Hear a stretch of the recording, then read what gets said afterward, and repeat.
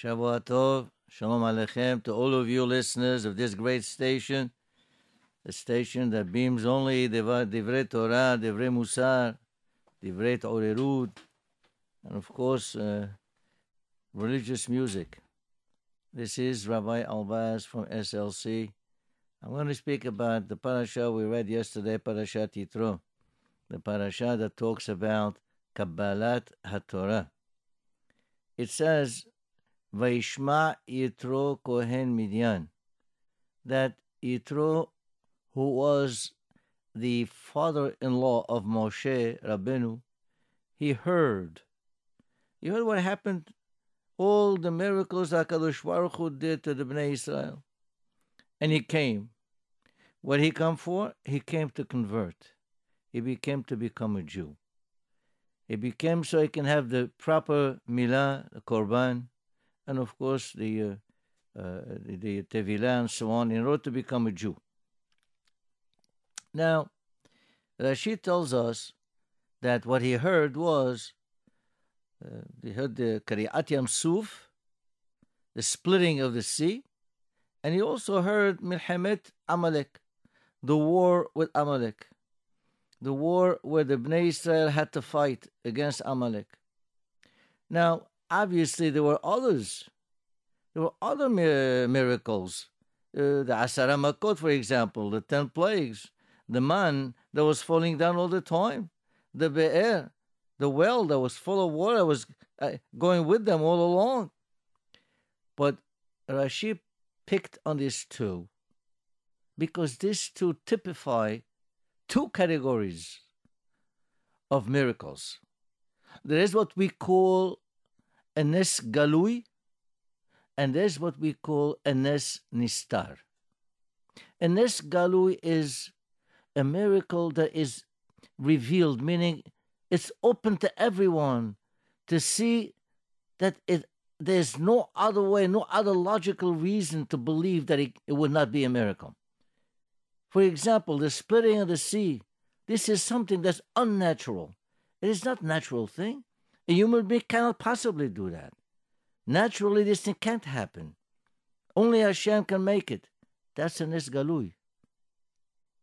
On the other hand, when we talk about Milchemet Amalek, the war with Amalek, well, it can always rationalize as a war, and the Bnei Israel won the war. Perhaps there's a way to rationalize that. Hashem's hand is mistar. It's not revealed. But of course, we do know that it only because of the help of Hashem that they were able to win the war. See, we've had throughout the ages, for example, in the days of the Hashmonaim, there were two miracles also. There was a miracle of the oil, which is something that's not natural. I can't have one vial of oil that's supposed to last one night and it lasts for 8 nights. That's not possible. It's not logical. But that's an Nes Galui. On the other hand, the winning of the war, well, over there, I mean, it can rationalize. It can say, well, the Jews at the time perhaps were very strong and they were fighting for their survival and so on and so forth. But we all know that is not the case. The case was because the Kadosh Baruch Hu helped them. Masarta Rabim Biad Me'atim. There were only a few guerrilla wars. They were fighting a whole empire. But that's a Nes Nistar because it's not something that is revealed. So Rashi is telling us here that he picked on these two to tell us there's two categories of Nisim. Then what happened when Yitro came in? All of a sudden we see Vayetze Moshe Likrat Hoteno. Moshe Rabbeinu himself went out to greet him. Now this is a tremendous honor. Now I remember some years back, well actually some decades back, when the Prime Minister of Israel was Menachem Begin. He had a tremendous respect for the Torah and for Talmidei Chachamim.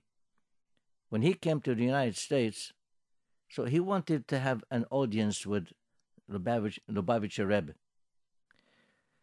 So the Rebbe said, look, Menachem Begin is a prime minister, right? So he said, well, he'll go to him. But Menachem Begin's son, no, he's not going to go. He himself, the prime minister, will go to the Rebbe. He will go to see the Rebbe. But what happened is, as he came, the beginning of the block of Eastern Parkway there, the famous 777 Eastern Parkway, then the Rebbe came out with all his entourage, a few hundred people, to greet him. Why? Because it shows giving respect and honor. You go out. You don't just wait inside. You go out. And this is what Moshe Rabbeinu did. He actually went out to greet his father-in-law, and not only him, with Aharon and the sons of Aharon. And obviously, as Rashi points out, if this great distinguished people are going to greet, everybody goes along. Tremendous honor they did to him. Now, we have to realize, I mean, Yitro himself, this is a great sacrifice. I mean, he was a high priest, Kohen Midian, and he comes to become a Jew. I mean, it's not so simple. Imagine if an archbishop, for example, goes to the chief rabbi of Israel and says, you know what, I want to become a Jew. I mean, this is something that doesn't happen. But it did happen. Yitro came and he wants to become a Jew. So they really gave him a tremendous honor. On top of that, the next passage talks about the advice that Yitro is giving to his son-in-law, Moshe Rabbeinu.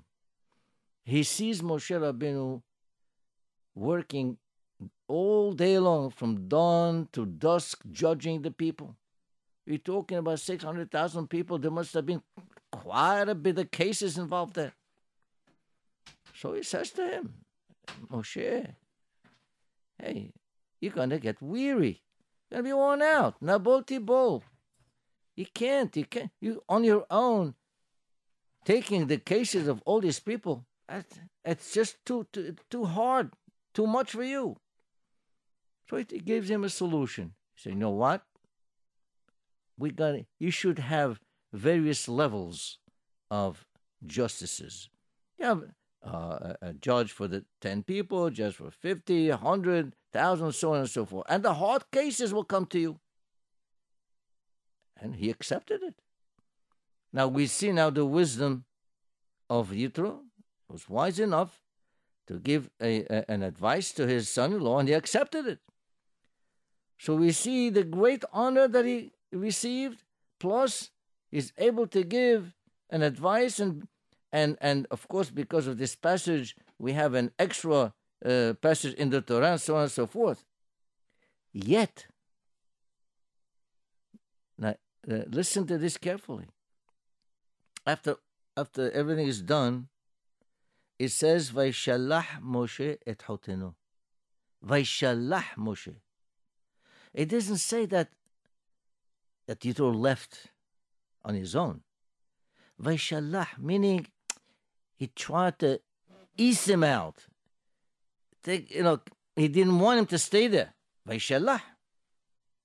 He wanted to get him out. What's the idea behind this? Right? So the Midrash says, Hashem said, my children who worked so hard for years in Egypt, they deserve to receive the Torah. Yitro, who was sitting calmly and enjoying his life with peace and tranquility, he should not be included in Matan Torah. This is why Vaishalach Moshe et hotenu. But this is a very important principle in Kinyan HaTorah, in acquiring the Torah. We have to toil. We have to labor in order to really be able to acquire the Torah. I mean, look at all the great Talmidei Chachamim. Their whole life was spent on the Torah. Chacham Ovadia Yosef alav shalom. He was studying day and night, I mean, you would think, oh, he's such a tremendous Talmid Chacham, he doesn't need anymore. No such thing. He was mamash toiling. That's why he was such a great man that he was. You don't get the Torah just by sitting and then going for a few shiurim and I learned enough. I'm good already. Doesn't work that way. You know, the Midrash says that there are three things that are obtained only through Isurim. One, the Torah, Eretz Yisrael, and Olam Haba. Torah, you have to work on it. Look, you say nowadays you can transfer millions and millions of megabytes from one computer to another in a second. I wish there was a way like that to do that, taking millions and millions of bytes of the Gemara and put him into the brain of someone. Say, oh, and I have everything in my mind already. I'm a Talmid Chacham already. I know everything. Doesn't work that way. I wish it would, but it doesn't. You really have to work on it. And the important part about that is, see, we say, in the Talmud Yerushalmi says, in Masechet Megillah, it says, Anu amelim, vehem amelim. Meaning that we toil and labor. Vehem amelim, and the others, the goyim, they also toil and labor. But there's a difference. Anu amelim kablim sachar. We toil, we labor, we work hard, but we receive a reward. Vehem amelim ve'ena mekablim schar. They also toil, but they don't get any reward. So what does that mean? Of course, when they work, they get a reward. What's the pshat? Hem amelim ve'ena mekablim schar. So give you an example to see the difference between the two. Let's say you want to make yourself a custom-made suit. So you go to the tailor, a special tailor, takes the measurements, spends 2 weeks working hard on it, and you come back, you try it, doesn't fit. All those 2 weeks are gone. He doesn't get paid for that. He gets paid for the finished product. If the product is okay, fine. If not, he gets nothing. It's different from the learning of the Torah. If you spend a week's time, 2 weeks' time learning a sugya of the Gemara, and there is no finished product, which means you don't really understand, you still don't understand it. What does that mean? You lost your 2 weeks? No. You get the sachar on those 2 weeks. Anu amilim, vehem ami, yes. When we work hard on this, we do get the sachar. They only get the finished product. So, when you go to study, when you go to learn, even if you don't understand what you're learning, still you get the sachar for the fact that you are actually putting the time for it. You know, Rabbeinu Yonah alav shalom gives an example. And he says there are two people that were hired by a man to take some water from a river and take the water from there and bring it to a swimming pool that he had to fill it in. So he gave each one a pail. And they go, he told them, listen, I'm going to pay you by the hour. You go to the river, which is maybe 100 yards away, fill up your pail, come over here and fill, and just pour it in there just so I can fill my the swimming pool. The problem was they noticed that each one of those pails had a hole in it. So by the time they filled the pail, by the time they came back to the pool, most of the water was gone. So one says to the other, hey, we're wasting our time. Well, what's the use? We're not going to ever fill this thing here. So the other one says to him, what do you care? You're getting paid by the hour. You're getting paid by the hour. This is similar to learning the Torah. You're getting paid by the time that you put in, the effort that you put into studying the Torah. Now, a great man who studied the Torah very much, and was a great sage, a great Mekubal, who wrote a Perush on the Torah, was the Ora Haim HaKadosh. We always call him Ora Haim HaKadosh, the holy. He was a holy man. He was born in Morocco, lived in Morocco, but the end of his life he went to Eretz Israel. He established the yeshiva over there, but did not live long after that. And he's actually buried in the complex where the Rambam Alav Shalom is buried. He was in the 18th century, did not live much, unfortunately.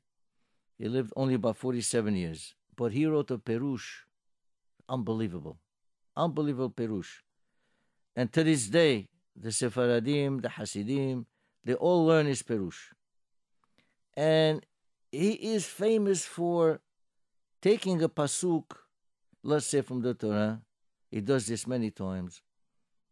And there are some questions on that pasuk. And he takes it out of the actual pshat and builds some beautiful things around it. And this is what he says about the following pasuk, which is in Parashat Yitro. The Parashat, it says, Vayis'u mirfidim, vayabu midbar Sinai. Listen carefully. They moved out of Refidim. Okay? Vayabu, then they came to Midbar Sinai. Then it says, Vayahanu b'midbar. They encamped in the desert. And then it says, Vayahansham Israel negedaha. And the Bnei Israel, they encamped, right, against the mountain. Now, he has three questions on this. So what do you mean, Vais'u Refidim, moved out? We know they were in Refidim. What are you telling us? Something new here? Of course they did. We know they were in Refidim. And then it says, Vayabo'u midbar Sinai. Well, I know they were in Midbar Sinai, because that the pasuk right before that it says Ba'u Midbar Sinai. What's this repetition? Then it says Vayahanu b'midbar, and then it says Vayahan sham. Wait a minute, you just said Vayahanu. Why Vayahan again? There's three questions on one pasuk. So he says, you know what? Really, this pasuk is not trying to tell us anything about geography or the history of the journeys or the travelings of the Bnei Israel. He says, this pasuk is telling us three different hachanot, preparations for Kabbalat Torah. Because we're talking right now, we're talking about what? About Kabbalah, about the Ten Commandments. So there's three basic things that are necessary for Kabbalat Torah. The first one, Vayis'u Refidim, he says, Refidim, Rashi says somewhere else, Refidim, Rafu Yedehem. Refidim, Rafu Yedehem, meaning that their hands became weak and feeble. What does that mean? When a person becomes lazy and reluctant to do something, we say his hands are weak. Vayis'u Refidim. They actually moved away from that weakness, meaning that they actually developed the opposite, which is new vigor, new interest in accepting the Torah, new willingness in acquiring the Torah. After all, they're going to be getting the Ten Commandments now. That's why it says, Vayis'u Refidim. They moved away from that weakness. So this is according to the Or HaHaim is telling us that there's an important thing about Kinyan Torah. We have to have the eagerness and the willingness, the interest to study the Torah. It says again, Vayahanu b'midbar. A midbar is a pure and clean area, without tum'ah, without anything. And a midbar is a desert land, which means anyone can tread on it. Anyone can go into the midbar. It's a hefker. It's not something like a place, a home that belongs to somebody. So a Tamid Hakam should be that way. It should be humble. It should develop certain midot, so great midot, because the midot are important for Kabbalat Torah. The midot, according to the Ramban, he said these are prerequisites for the Torah, and he answers the question that many people ask. Rashi asks the same question: why did the Torah start with Bereshit? Bara Elokim et hashamayim. Why do I have to start? The Torah is nothing more than what? Instructions, right? Torah, hora'ah. So we have to start with the mitzvot. So Rashi gives an answer. Ramban says something else. He says, you know what? We have to have the story of Abraham Avinu and Yitzhak Avinu and Yaakov Avinu and Yosef Atzadik, because we learn from them the midot, the behaviors. This is a prerequisite before Matan Torah. We have first to learn how to behave properly, to be kind, pleasant, forbearing, loving the others, the fellow man, helping all we can.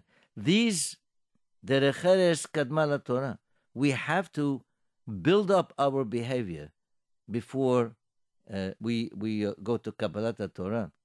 And this is why, at least some Mefarshim say, between Pesach and Shavuot, we learn Pirkei Avot, because Pirkei Avot teaches us proper behavior. And we learn the Pirkei Avot because that is a prerequisite before Shavuot, which is the holiday of Matan Torah. That's important. So this, another hachana, another preparation, build up our characteristics, our traits. And finally, the last one, it says, Vayihanu bamidbar, Vayihansham Israel, Vayihan. He says, this is still teaching us that for Kabbalat Torah, we need Vayihan, meaning all one unit. Now, Vayihan is singular. Even though we're talking about all of Israel, still Vayihan. They all as one unit. This is a property that is extremely important for the nation of Israel, to have unity. But for Kabbalat Torah, you need that unity of everybody. We need that everyone should care about the one, love the other one. As we say, Ve'ahavta le're'acha kamocha. You should love your neighbor like yourself. This is very important. So essentially, what the Orach Chaim is saying is, this pasuk is teaching us three different hachanot before we're able, or we should go ahead and be mekabel the Torah. Okay? First, we have to develop our interest, our willingness to be an eagerness to be mekabel the Torah, our motivation. Second, building our midot. And finally, getting together and being united as one person. These are essential hachanot before Kabbalat Torah. Well, Rabotai, being that this parasha talks about the Torah, I think we should all make an effort to study the Torah. Not just to, he said, okay, it's great to go every Shabbat. We read the Torah, we listen to it, but that's not all. We have to attend Shi'urei Torah. And nowadays, there's no excuse, no reason why we can't possibly go to Shi'urei Torah. They're all over. And you have Shi'urei Torah, but the Parashat HaShavua, but the Gemara, but the Mishnah, but the Halachot. Nothing is missing nowadays. It's all there. And it's all over. I asked a person once, and this is not just one person, many people, why don't you come to the shiur? He says, I wish I could, but I have no time. I don't have time. I don't have the time. I'm busy. Parnasa, family, work, all this. Okay, I see. Let me ask you a question. Do you watch TV? Well, of course, you got certain, this show and that show. These are very important shows to me. Do you read newspapers? Well, of course, you have to look into the politics. You got to find out what's going on. Any games? Once in a while, backgammon, this, that, whatever. So, after 120, on the day of judgment, okay, what are you going to say? You're going to tell HaKadosh Baruch Hu, yes, see, I had time for TV. I had time for newspapers. I had time to play cards. I had time to play backgammon. But I'm sorry, I didn't have time for your Torah. Good luck to you.